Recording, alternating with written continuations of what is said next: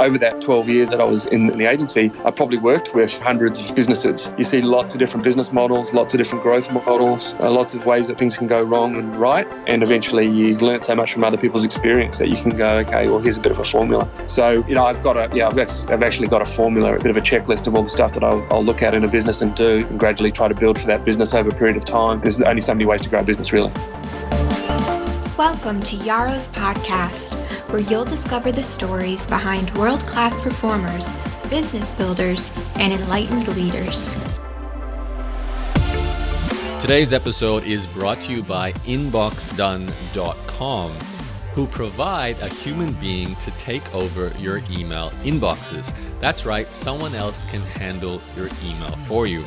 This company was started after I went to a networking dinner with some other entrepreneurs, and I explained to them that I only check my email once per month. They looked at me quite shocked, so I had to explain that I actually have someone else handling about 95% of my messages. That's why I only need to go into my inbox once a month. That is the origin story of the inboxdone.com company.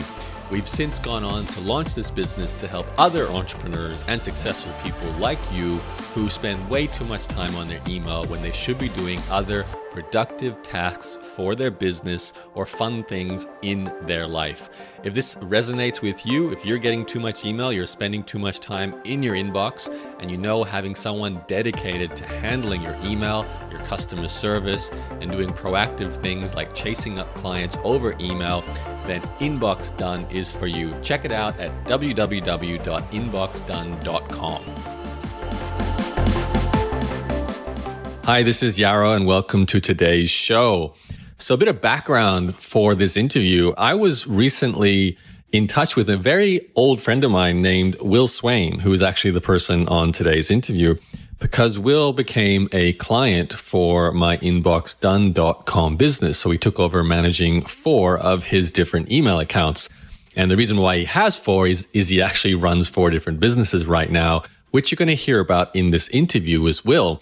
Will also happens to be the person I first interviewed on my podcast as my very ever first interview. I did have some episodes prior to that, which were solo episodes, but Will, way back in 2005, was my first ever guest. So it's kind of nice to bring back Will on the show and find out what's happened with his business in the last 13 years since that first interview.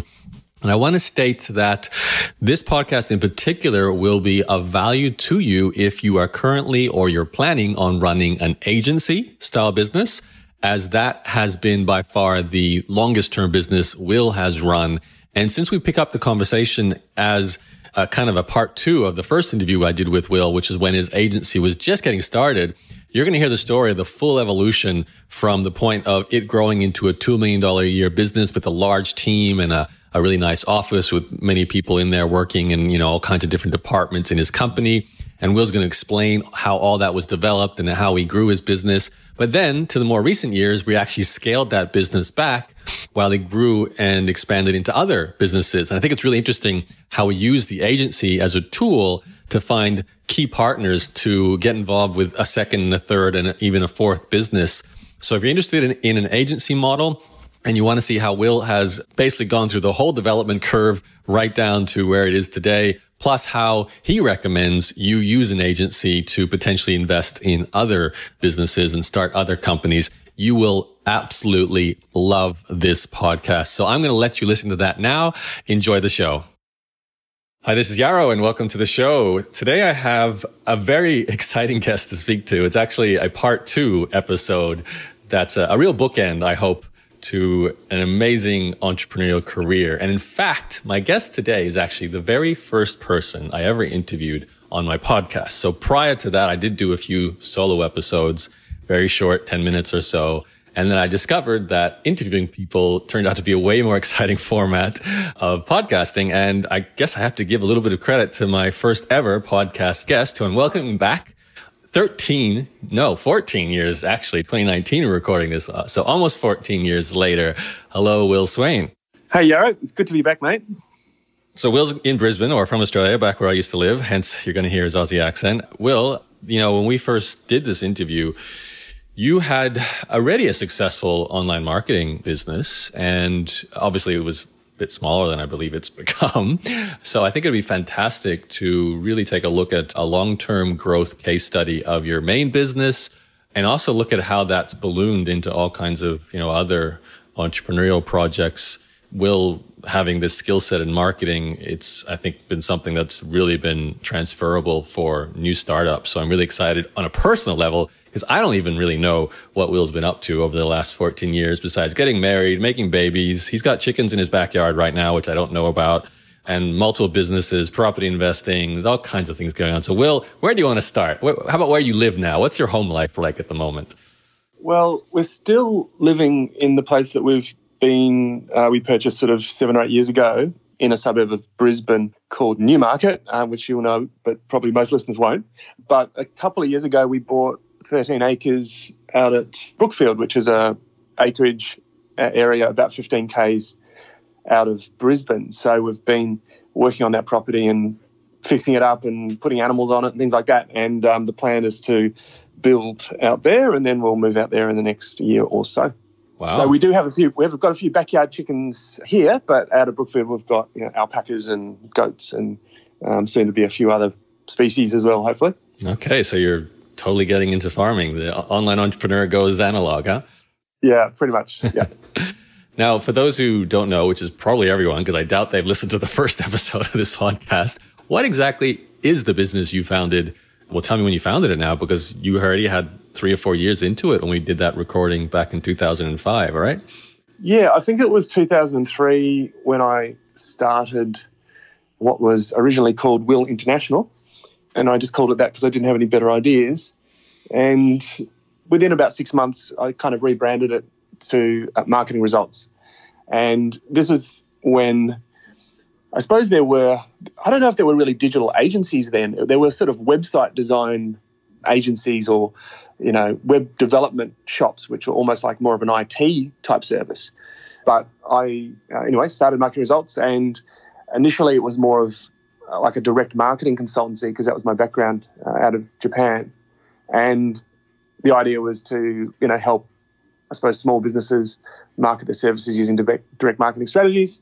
Before too long, I sort of came across people like Perry Marshall and their AdWords stuff, and tested out some of this AdWords stuff myself and found that it was really, really, really cheap and really effective, because not many other people were doing it and there was no competition. So, it sort of became like over a series of years, 2 or 3 years, sort of became more and more digital until probably by about, 2005, 2006, it was probably, 100% digital at that point. So that was sort of the backstory there. You were predominantly setting up Google AdWords campaigns for small businesses, is that right? Yeah, we were doing AdWords. We were doing, I think, simple websites. I don't think the concept of landing pages, as it were, like standalone landing pages or funnels and everything, was sort of it was years away. So, setting up simple websites for businesses and using AdWords coupled with, direct response copy. And it was pretty slow going. It was a number of years, I suppose, to build up the client base and build up the various functions in the business. And I think in 2005, I would have been pretty damn early in that whole process. But essentially, we just helped clients to get, make the phone ring, and got some decent results and put up some case studies and did our own marketing. And then more people called and said, I want to get results like those case studies. And gradually one thing led to another. All right. So why don't you take us forward then? Let's just go from where we were, 2005, 2006, because I know, I remember checking in on you, and, it was you and your friend Ed for a while, and then Chris Koo, I think I remember too.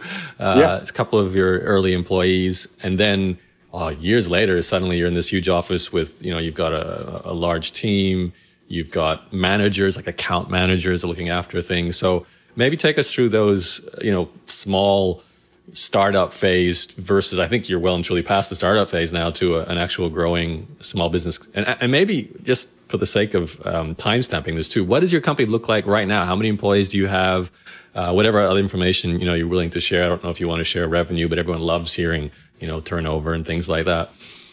Well, this is quite a story, because at the moment we are smaller than we've not ever been. I think we used to have one person, but At the moment, I'm not really active in the marketing results business, but I have a very capable guy by the name of Ben Sweetlove, who's the sort of principal consultant, and he runs that business now essentially. And he's in the office. We have another fellow in the office, Scott, and the rest of the team are sort of remote team members.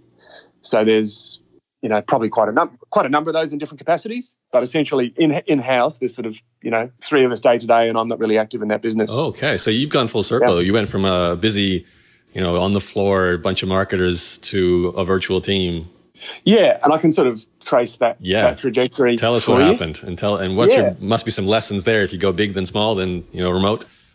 Yeah. So some of these, I don't really have a great memory for kind of things that happened 10 years ago and stuff. But basically, I think back in 2005, I think we had an office in the city. We had a 2 or 3 team members, and we were trying to increase revenue and so forth. It was a reasonable struggle, I suppose, to manage the cash flow of the business while trying to make a bit of a salary and trying to work things out as we went. And it was probably 2005 was certainly pre-retainer days. So this was all building websites for $3,000 or $4,000 from memory. Maybe doing some copywriting projects for $500 or things like that. So they're relatively small drops of revenue. And I think probably a year or two later, I decided to move out of the office in the city. It was costing, again, not megabucks, but it was costing probably $20,000 a year to have that office in the city. And we didn't really have clients visiting us. The revenues, I'm not sure what the revenue might have been $150,000 or something like that. So it was a relatively big chunk of the rev. So I actually moved back to the home office based out of the flats I was living in at the time. And, team members just sort of came to the flat, and we all worked from there, and that worked pretty well, I think. So for a couple of years we had 3-4 team members. And then I think in about 2007, I sort of realised that this project-based work product was very stressful from a business cash flow point of view. And it probably wasn't that great for the client because, client comes to you, you build them a website, and then you go, okay, you got your website now, but, now what? They need new content, they need traffic, they need optimization, they need other things like that. So basically we had a bit of a client base, and I basically sort of had some conversations with those clients and said, look, instead of us building your website and then us just waiting until you need some updates to your About Us page and we charge you $100 for it, we want to do ongoing marketing for your company. And this is what we're going to do. We're going to manage your AdWords. We're going to do some SEO. We're going to do some content. We're going to do some landing pages, some A/B split testing, things like that. And we're going to charge you $2,000 a month. And this was a sort of, I'm sure that the model existed somewhere, but it wasn't certainly an accepted or a common model. Now it's common as, it's common as muck. But yeah, we had sort of 4 or 5 clients said, yeah, okay, I'll get on that. And then automatically we had our sort of $10,000 a month in recurring income.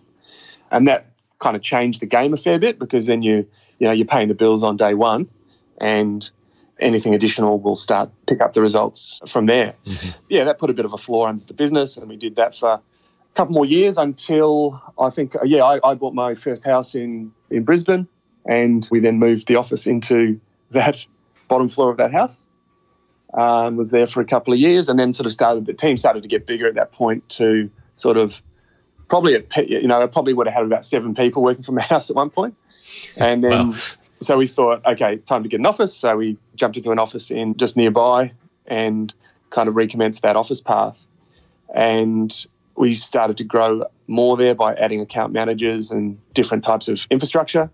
We had all our tech and all our delivery in-house. So we didn't have mega numbers, but we probably had about 4 to 5 account managers. I was also on the tools, or the chief salesperson, but also on the tools a bit myself, and the chief troubleshooter, for want of a better word.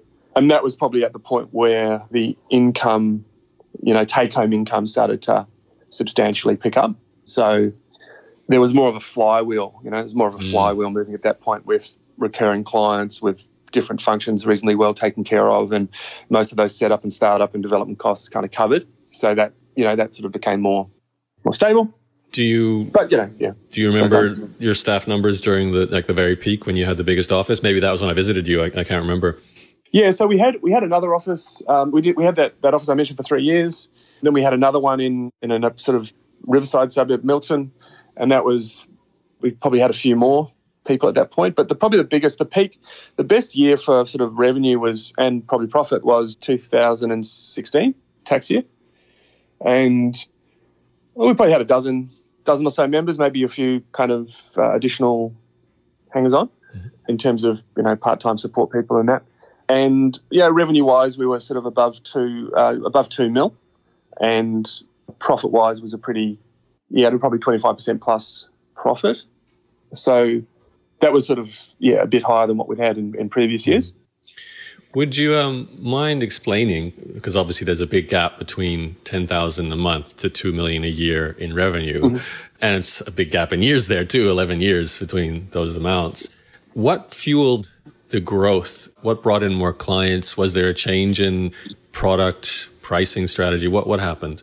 I think it's a combo of things. Like in agency world, if you've got a computer and an internet connection and some knowledge, you can be a digital agency, right? So your barriers to entry are really, really small. In order to scale the agency, I guess you need clients and you need delivery capacity. Clients was never really the problem for us. We went through number of years where probably 80% of that time we didn't have the capacity in the team. We had clients waiting to come on board, or we had capacity to generate clients, but we didn't have the capacity to deliver. Why is that? Because probably it's partly due to the different models that we kind of tested over the years. Like back in the early days, it was sort of, I was a bit of a jack of all trades doing everything.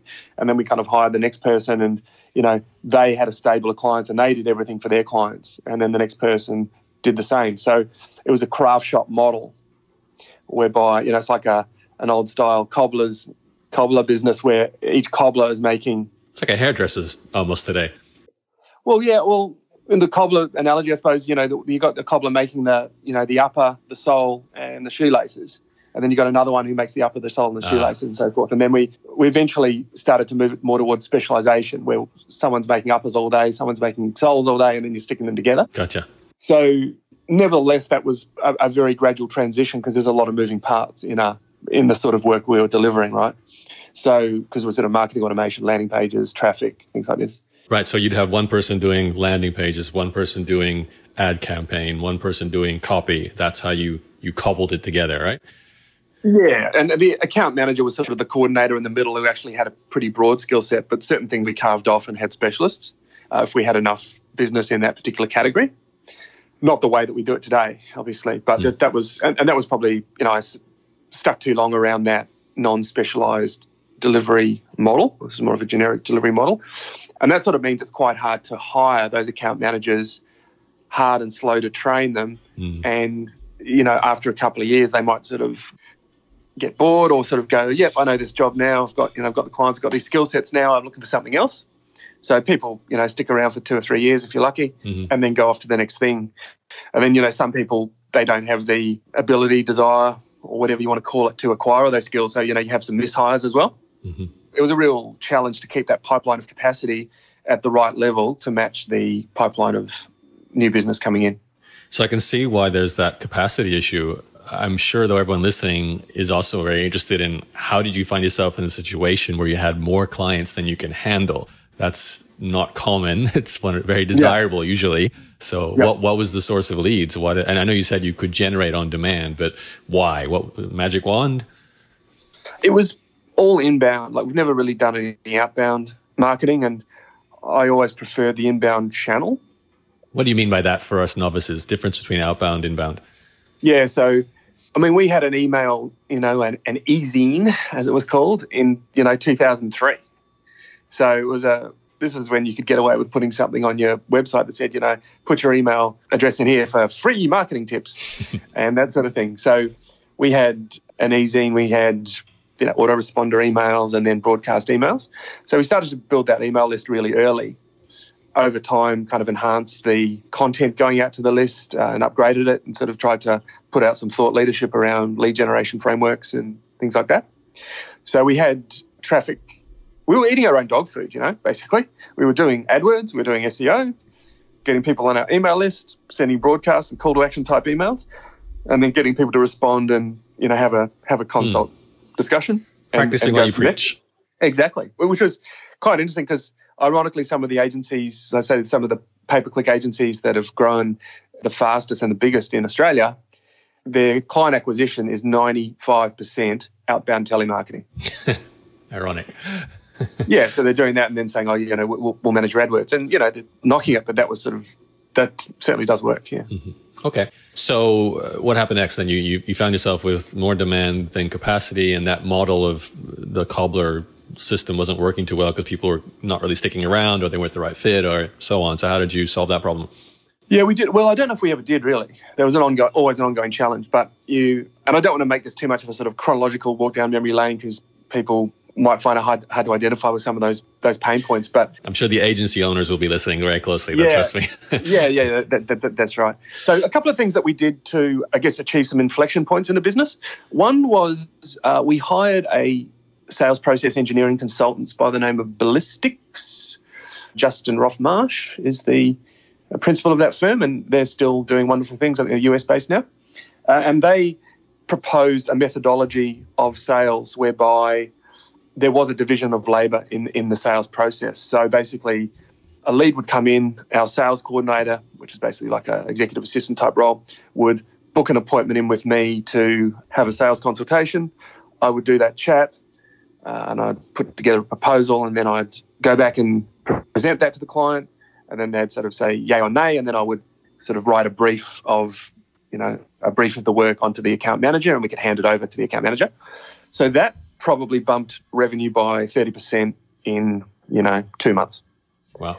Because the efficiencies, there were much more efficiencies in the sales process. So I wasn't sort of faffing around trying to call people back and book appointments and, things with them.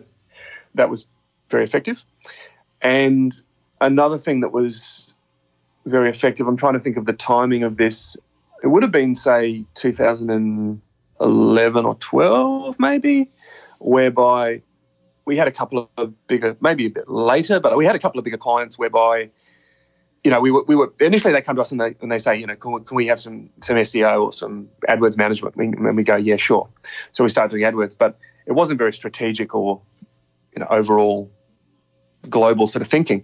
So we thought, we could probably go to some of these clients and say, hey, how about we spend a day together on strategy, and we'll work with you and we'll work out all the leverage points in your business to implement, and we'll charge you, that'll be $3,000 for that process. And initially that was like a real big thing to be, proposing a $3,000 fee for quote unquote, a day of consulting. It's quite cheap. Because, it seems cheap today, doesn't it? But initially, because the model we'd come from was all about doing work for work product, money for work product. Mm-hmm. So, but we had a few clients that could sort of see the benefits, and they went ahead with this service. And look, initially it was not very efficient to deliver because there was usually a lot of write-up and other stuff out of it. But what we found was that we could look a lot deeper into the client situation.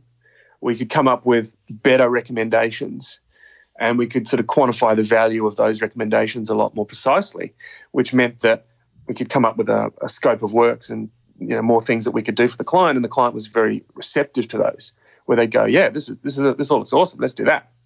So that allowed us to basically do more for each client, add more value for each client, charge more for each client.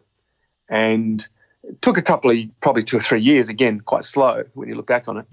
But eventually we sort of made this the single dominant model, sales model in the agency. So client comes in, has a conversation, and we assess what they want to do, assess if there's a fit, and then we kind of say, I would say, okay, the way we work from here is to first of all go through a strategy process to really map out exactly what the leverage points are, map out deliverables A, B, and C.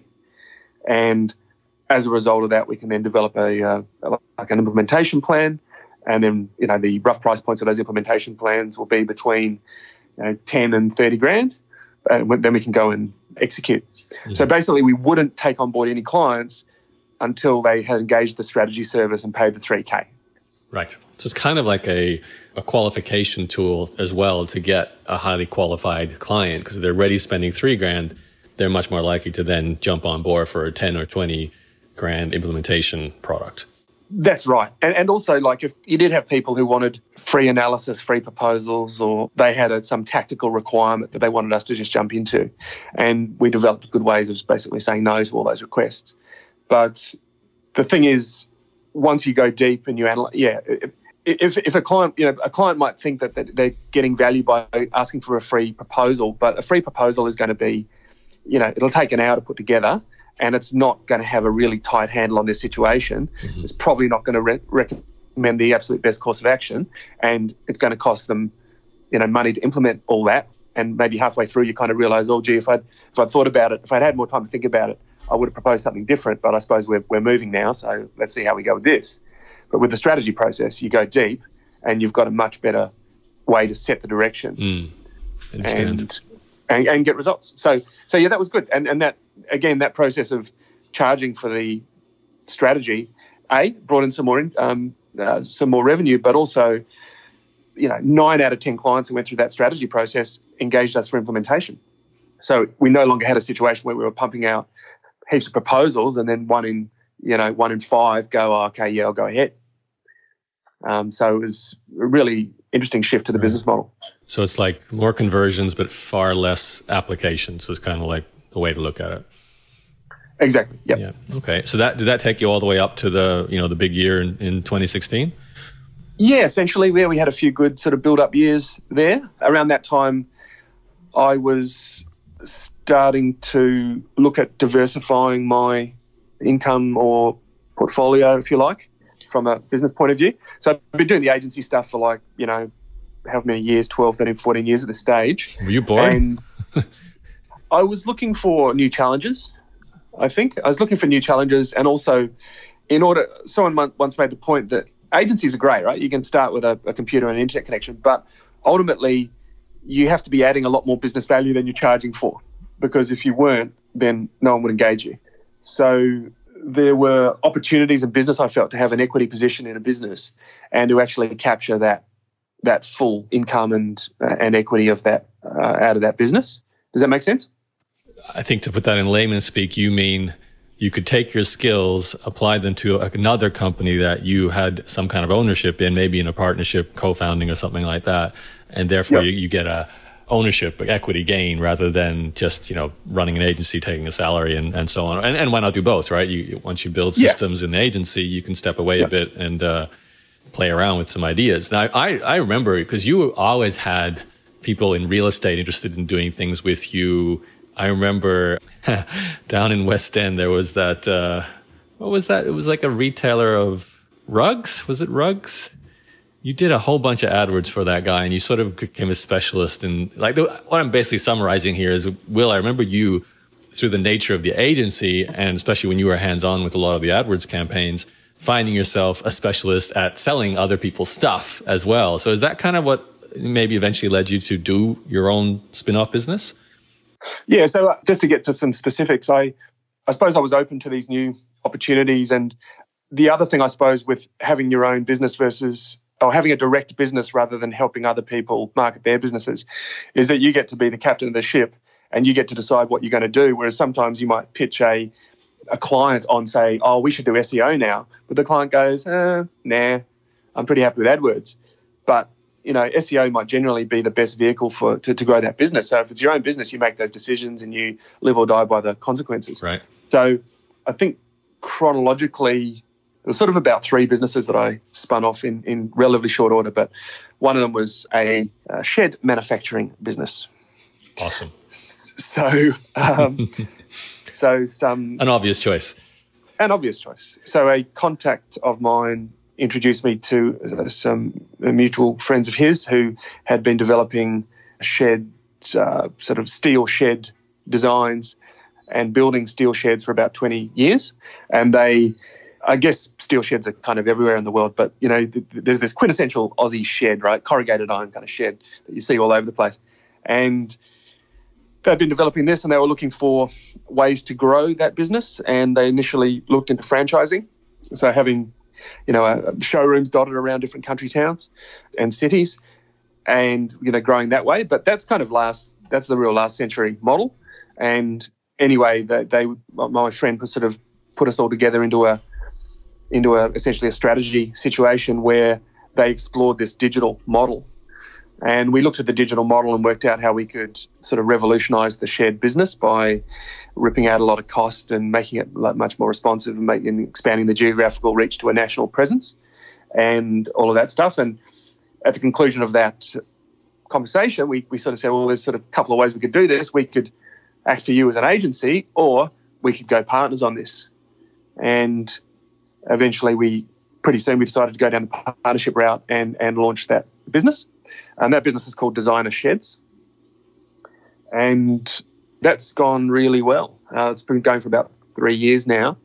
But essentially we've got a very digitally enhanced sales and delivery model whereby we generate leads from all over the country. People will get on a call with one of our salespeople to have a screen sharing session, basically explain what they want in their shed, and the salesperson will design the shed in front of them. And then after they get the design, they say, look, is this okay? Let me price this up. This will be $15,000 delivered. Would you like it? And then they go, yes. So we will then build, fashion all the components through the Blue Scope, which is a big steel mill with lots and lots of different branches in Australia, and send the shed to them in kit form. So it's a pretty big kit, but it's a kit form, and then they'll build it on site through their own build or whatever. Mm. What's the lead source for that? You said you're getting them all digitally. Is it your bread and butter, ads and landing pages and email campaigns? Yeah, exactly. All of the above. Ads, organic, bit of Facebook, when I say Facebook, mostly paid. And email, autoresponders and different types of campaigns there. So that business, the first year or so at least took a while to build that infrastructure and automation, because one of the things that makes sheds, especially custom sheds, hard to build is that they're surprisingly fiddly. You look at them and think, oh, it's just a steel box. But when you go down to customization, they're super fiddly. There's lots of ways you can miss out components or make stuff up in different ways. So, and that was the technology that my business partners have, which is all about the shed, the custom design and pricing and provisioning. And I'm the guy that gets the phone to ring. So, the first year was sort of working out our different systems for kind of error-proofing and troubleshooting. And then we've added marketing pillars, added salespeople, and then now they're, a typical shed salesperson working out of a showroom. Depends on the day, but they might only speak to, 1 or 2 customers a day. With our model where we're drawing from the whole country, our shed salesmen are, they're doing 15 or 20 customer consultations every week. Mm. So it's a very, very popular crow in your background there. I haven't heard an Australian crow in a while. Yeah. So it's a way to get more capacity out of the model. There's some challenges as well, of course, being the remote sort of model. But so that's gone well, and I've got high hopes for that business over the next few years as we continue to scale that. I think the model's dialed in and it's now put foot on the accelerator. There aren't the capacity issues that I've faced with the agency, for example. Right. So that's exciting. And you said there was two others? That was business number 1. Yeah, business number 2 was property investment business, advisory. So so I've always been quite interested in property investment, and I, around about 2015, sort of started looking to buy a business premises through what you call a self-managed super fund. For the Australian listeners, I think it's like a retirement account, like a 401k account, something like that. But anyway, you can buy a business premises in your own super fund, and then you can rent it to your business. And this is it has lots of advantages. It's tax effective, and it's, you're paying rent to yourself rather than paying it to the landlord, all that stuff. So sort of fished around for a couple of different premises, and it's hard to, there were a few, disappointments of deals tipping over or whatever. But eventually, myself and my wife purchased a building in Bowen Hills, which is a very central suburb in Brisbane, and we put the business in there. It was sort of an industrial premises, so it was quite basic in terms of internal fit out, but good land content, etc. And put the team in there. And the advisor I was sort of working with on that front was someone I'd worked with before for a number of years, and I think one thing led to another there. We decided to do the same sort of model with property. So again, I would do business generation, lead generation. He would handle the advisory side, and that has been, I think, also a similar sort of path. First year working out the model and sort of trying to build up the systems and processes and that sort of thing. And then it's been, again, probably about 3 years in now with that. And that's been relatively successful. The property market sort of had a bit of a boom, and now it's on a bit of a downturn in Australia, depending on where you are. So that's probably slightly harder conditions than it was. But that's been, it's been an interesting pathway as well. So, that was sort of play number 2. And then it's sounding like a very similar story with each of these side businesses. Yeah, there's a certain, and I think this is a interesting lesson for people that have been involved in marketing or agencies for a long time. Over that 12 years that I was in the coalface in the agency, I probably worked with, I don't know how many hundreds of businesses. You see lots of different business models, lots of different growth models, lots of ways that things can go wrong and right, and eventually you get a bit of, you sort of learn so much from other people's experience that you can go, okay, well, here's a bit of a formula. I've actually got a formula. It's on a piece of A3 paper with a bit of a checklist of all the stuff that I'll look at in a business and do, and gradually try to build for that business over a period of time. And, there's only so many ways to grow a business, really. Mm-hmm. What was the third one? So the third one was probably the one where I'm most involved at the moment and has been most challenging. And this is essentially it's a CRM and automation software product for mortgage brokers called Broker Engine. So another long-term client who's a mortgage broker came to me a few years ago for strategy around this software that he developed as an in-house tool. And he was getting some interest from other brokers who were saying, what do you use for your internal processes? And he explained it, and they would say, okay, can I use that too? I'll pay you money for it. So he came for a bit of a strategy session with myself, and it took a while to incubate. Probably between that and when we sort of started going forward, it might have been 6 or 9 months. I can't remember exactly, but essentially we decided to partner on that, and I would tip in some funds as he did, and we would develop that product into a more of a commercial product. So that's been pretty interesting. First thing being that I talked about price of entry. To be an agency, computer and an internet connection's fine. To have a software product, you need to build a lot of software, a lot of features. And when it's 90, yes, you can build it feature by feature, but when it's 99% complete toward a minimum viable product, it doesn't have any value. It's the last 1% that then allows you to have some value and to bring on board customers. So the development costs are very substantial, and we've got a SaaS model where we're selling the software on a license basis for $150 a month or $100 a month, depending on the user type, right? So you need a lot of users to recoup that initial investment.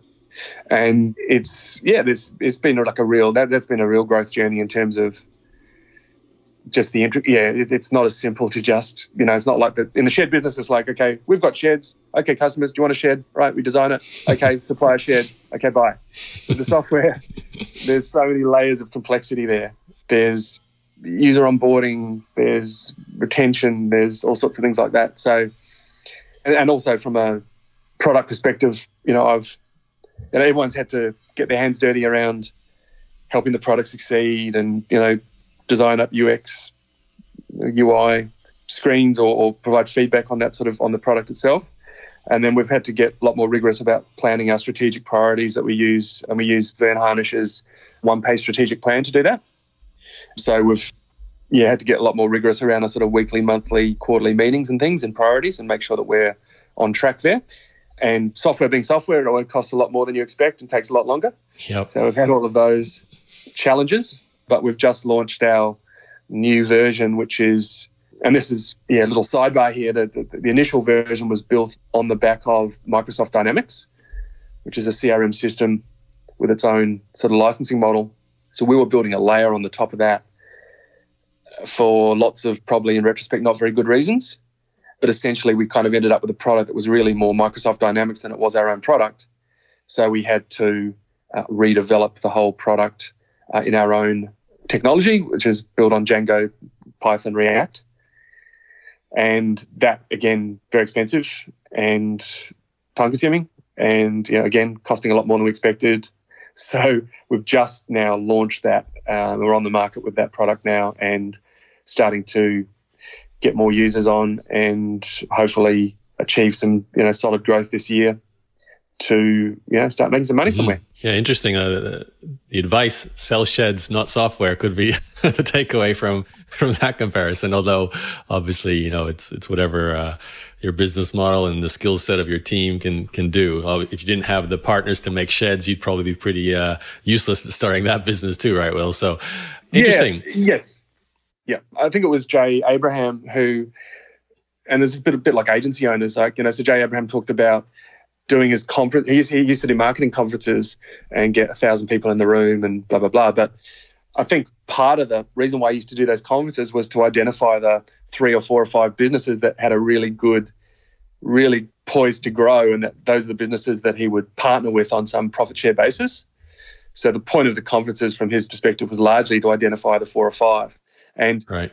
In an agency perspective, I think agencies have this opportunity as well. If you've got 50 or 100 clients and there's a bit of churn every so often, so over the course of a year, you might be talking really looking in depth into the wheels of growth in 100 plus businesses does give you an opportunity to sort of cherry pick or at least propose some partnerships if that's viable. Right. Yeah, that's fantastic. And hopefully the agency owners listening in will be thinking, I didn't really like to do this, and I now Will showing some interesting examples. But I am curious, obviously to dive into one side business, a second side business, and now obviously a third one that does seem to sound like it's taking a bit of time to get going. What happened to the agency? Because you must have had to separate yourself. And you did mention at the start of this interview, you have scaled back to a completely virtual team, basically, and you've got sort of a CEO type person who's running that company. So can you just explain how that all eventuates and maybe even how that impacts your life? Like, what's a day in the life of Will in terms of running or being involved with 4 different businesses? Yeah, it's a good one. I think everything sort of happened over, the last sort of 3 years have been very different from the previous 12. The previous 12 was sort of, climbing the same mountain at a slow pace. And the last 3 have been a sort of, I don't know what the right analogy is, probably picking the fruits and growing more trees by the sounds of things.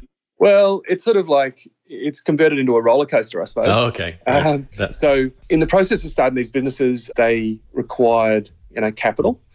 So the sheds and property, not too much, but software a lot more. And at the same time, we kind of had, let's say we had a dozen people in the agency. We had a couple of account managers who basically resigned around the same time. I think we might have had, say, 6 account managers, right? And we were putting out feelers to get more, hire more account managers. Had some, tried a couple of people, had some mishires and stuff like that, which are time-consuming and costly. And what I was finding is that whilst the financial results were going well, etc., so much of my time was taken up with HR, management, looking at accounts, planning, all that stuff, and not that much time, comparatively little time around growth and doing marketing, helping people grow, which is what I like to do. So it really became and we had like, a layer of management and everything like that, and that's great, but the management starts to, it does soak up a lot of potential profit because you know how it is, right? You've got middle managers and not necessarily dollar productive, but they're soaking up that profit. So although we had more scale, it wasn't necessarily much more profitable than it was at a much smaller size.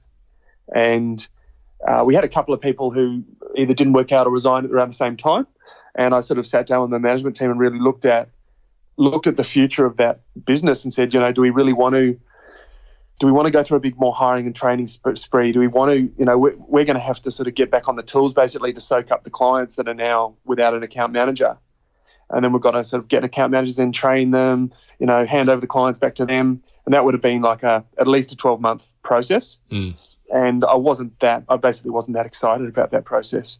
So we ended up making a decision to go back to a small, lean and distributed team, and worked out that the cost structure would be fairly, attractive, I suppose, or wouldn't have some of those big fixed costs of the current model.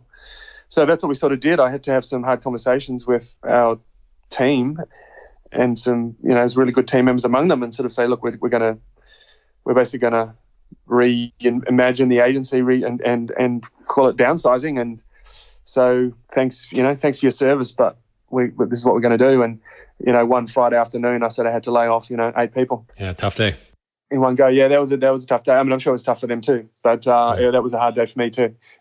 And so we moved up to the top floor in the building, and then had to, over a period of time, we searched for a commercial tenant to then occupy the bottom floor, and that's pretty hard to do if you've ever searched for commercial tenants. Yeah, they tend to be long-term leases, but hard to get, and the market was pretty soft.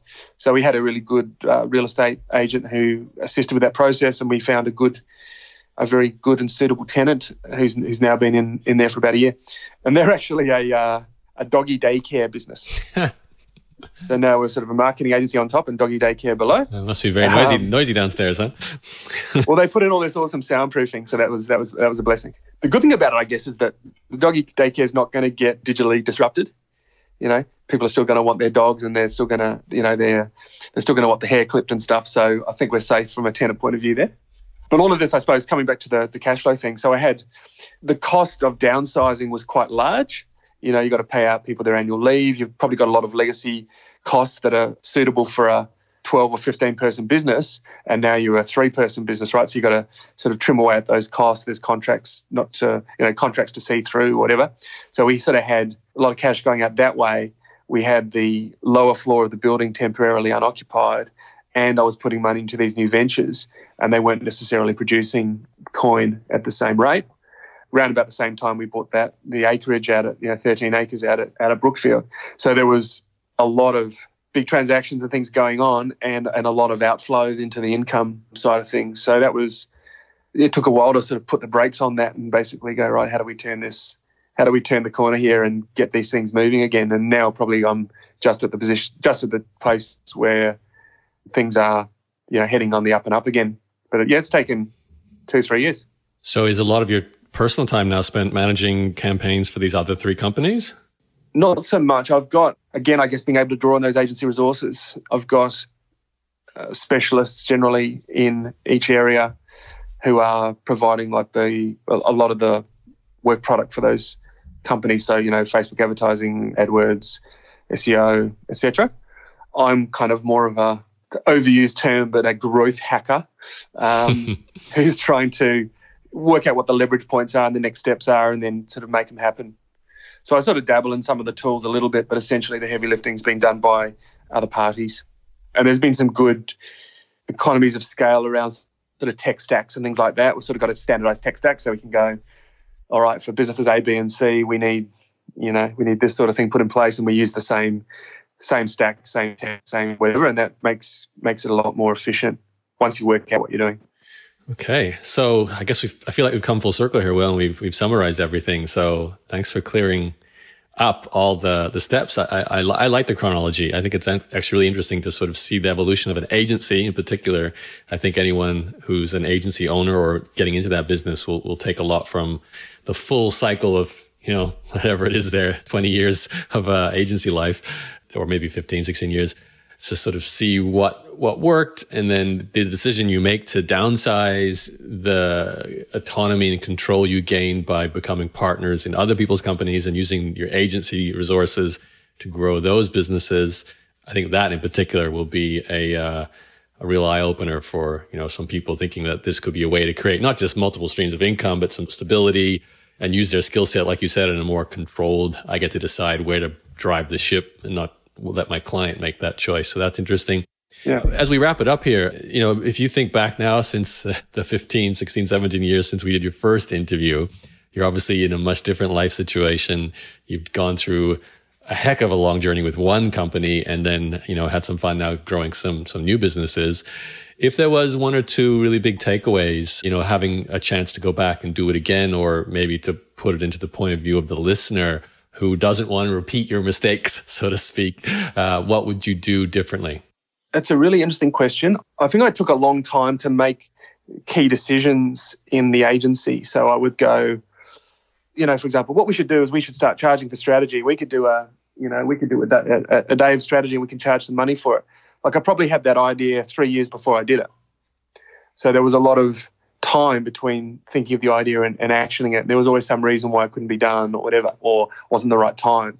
So putting things into action faster, I guess having a mindset more of experimentation and going, hey, let's treat this as an experiment. Let's pitch this to 3 clients and see what comes of it. And if they say yes, then we'll backfill and we'll work out how to deliver or whatever. So I was probably quite plodding in my own development. It was just a bit of a big snowball gathering, and maybe that's the style that I have tended to do things. But that's probably one lesson, to iterate faster. I think now that I've sort of got 4 companies, it's probably one too many, to be honest. For my current, with everything else going on in my life. So each company has I don't know, you hear of Richard Branson, people like that, they might have 200 companies, right? But in my case, each company has there's a sort of a layer of administration, of setup, of decisions that need to make, and all of those sort of cut into your work week so that you've got less and less value being delivered through your core competency. So if that makes sense. So if each company just sort of takes 5 hours a week just to keep the lights on and stay on top of admin and general matters like that, then you've only really got 20, 30 hours to add value rather than 40, 50. So that's possibly expanded into too many companies too quickly without sort of getting each one onto its feet. I don't think it's a major issue, but I might have sort of delayed investing in one more and got them up to a bigger stage first. That's probably one takeaway. You do realize your 2 takeaways were, one was like I was too slow, and now you're saying you're too quick. That's true. That is true. Okay, just disregard everything I've just said then. Which is fairly a fair call, because you had 1 company for 12 years, and then you had 3 and 3, right? So you made up for it in the speed. Yeah, and I think the current evolution of Marketing Results as well, I think has been positive. So Ben's now it's technically like a partner. It's not a technical partnership. Functionally it's like a partnership where Ben is responsible for delivering, and he receives a percentage of revenue from the clients that he brings in and looks after. And it's a fairly generous and lucrative sort of split for him. But also because now I'm not, I don't have to worry about anything, and it works for me as well, because, before you'd start out with some good revenue, but by the time you've, got all the managers and you've paid for everything, it chips away at that in terms of profit. So that model's working well, and because, he's obviously super motivated and autonomous around getting clients in, doing good work, satisfying, retaining, all of that, that's working pretty well, actually. Yeah, it's actually, I've noticed this also, having been in the space now for so long and seeing entrepreneurs over time. For example, Eben Pagan he's got a Ben as well, so to speak, with James Milnick, or James Mel, who runs his business coaching business. And I obviously don't know the financial arrangements, but I know it is a form of, co-ownership, partnership that James had to kind of buy into. And, it's a nice strategy for someone who's been building a business for a long time, doesn't want to sell the whole thing, but wants to step away from it quite significantly. And, you can bring on a skilled operations executive kind of person and not exit, but get a good result. So it's another, kind of takeaway, I think, for everyone listening in. So I would say as well that the model's worked very well, and I would be, as a growth path, perhaps for Marketing Results, it's around finding another Ben or multiple people that are interested in the same model. It's probably pretty damn hard to find them, because they've got to be pretty awesome. But as a growth path, and it does give some light at the end of the tunnel. It's not just a straight downsize and sort of, fade off into the distance. There's some growth potential there as well, which is quite exciting. Right. Don't have to close down the company completely, yeah. Yeah. Okay, so where do we find you now, Will, or where do you want to send people? You're not much of a personal brand anymore, I guess, are you? Because you used to kind of be the face of Marketing Results, but I'm assuming that's not the case anymore. Yeah, that's right. Well, I guess I think my profile photo is still on the Marketing Results website, I think, marketingresults.com.au. There is if people are interested, then I've got that growth strategy map that I mentioned. And that's kind of my methodology for growing a company, and it's on an A3 sheet, so I could give you a copy or link to a copy or something. Yeah. If your peeps are interested in that. All right, we'll put that with the show notes, either the link to it or a direct download for the file. That'd be awesome. Yeah, cool. Okay, any last words, Will? I don't think so. It's been good to come full circle. There's been a lot of water under the bridge, isn't it? And hopefully I'll be invited back in another 15 years to Talk about your grandkids. Talk about how my bionic brain's going. Yeah, or your chicken farm, alpaca farm, or whatever you've got. Yeah, one of the two. Yeah. Awesome. Well, I love the multi-entrepreneur path you've taken. I think it's a lot of fun to say you've got a shed business and a real estate business and a marketing agency and a software company that's bleeding you dry, but it's all part of the journey. So that's awesome. Yeah, good luck. And yeah, hopefully we'll get in touch again in some future time, and maybe it might be another 15 years, but hey, it's a good amount of time to do a lot of stuff. So keep up the good work. Thanks, man. Good to chat. Thanks for listening to Yarrow's podcast. For more episodes, visit yarrow.blog and subscribe on iTunes or Google.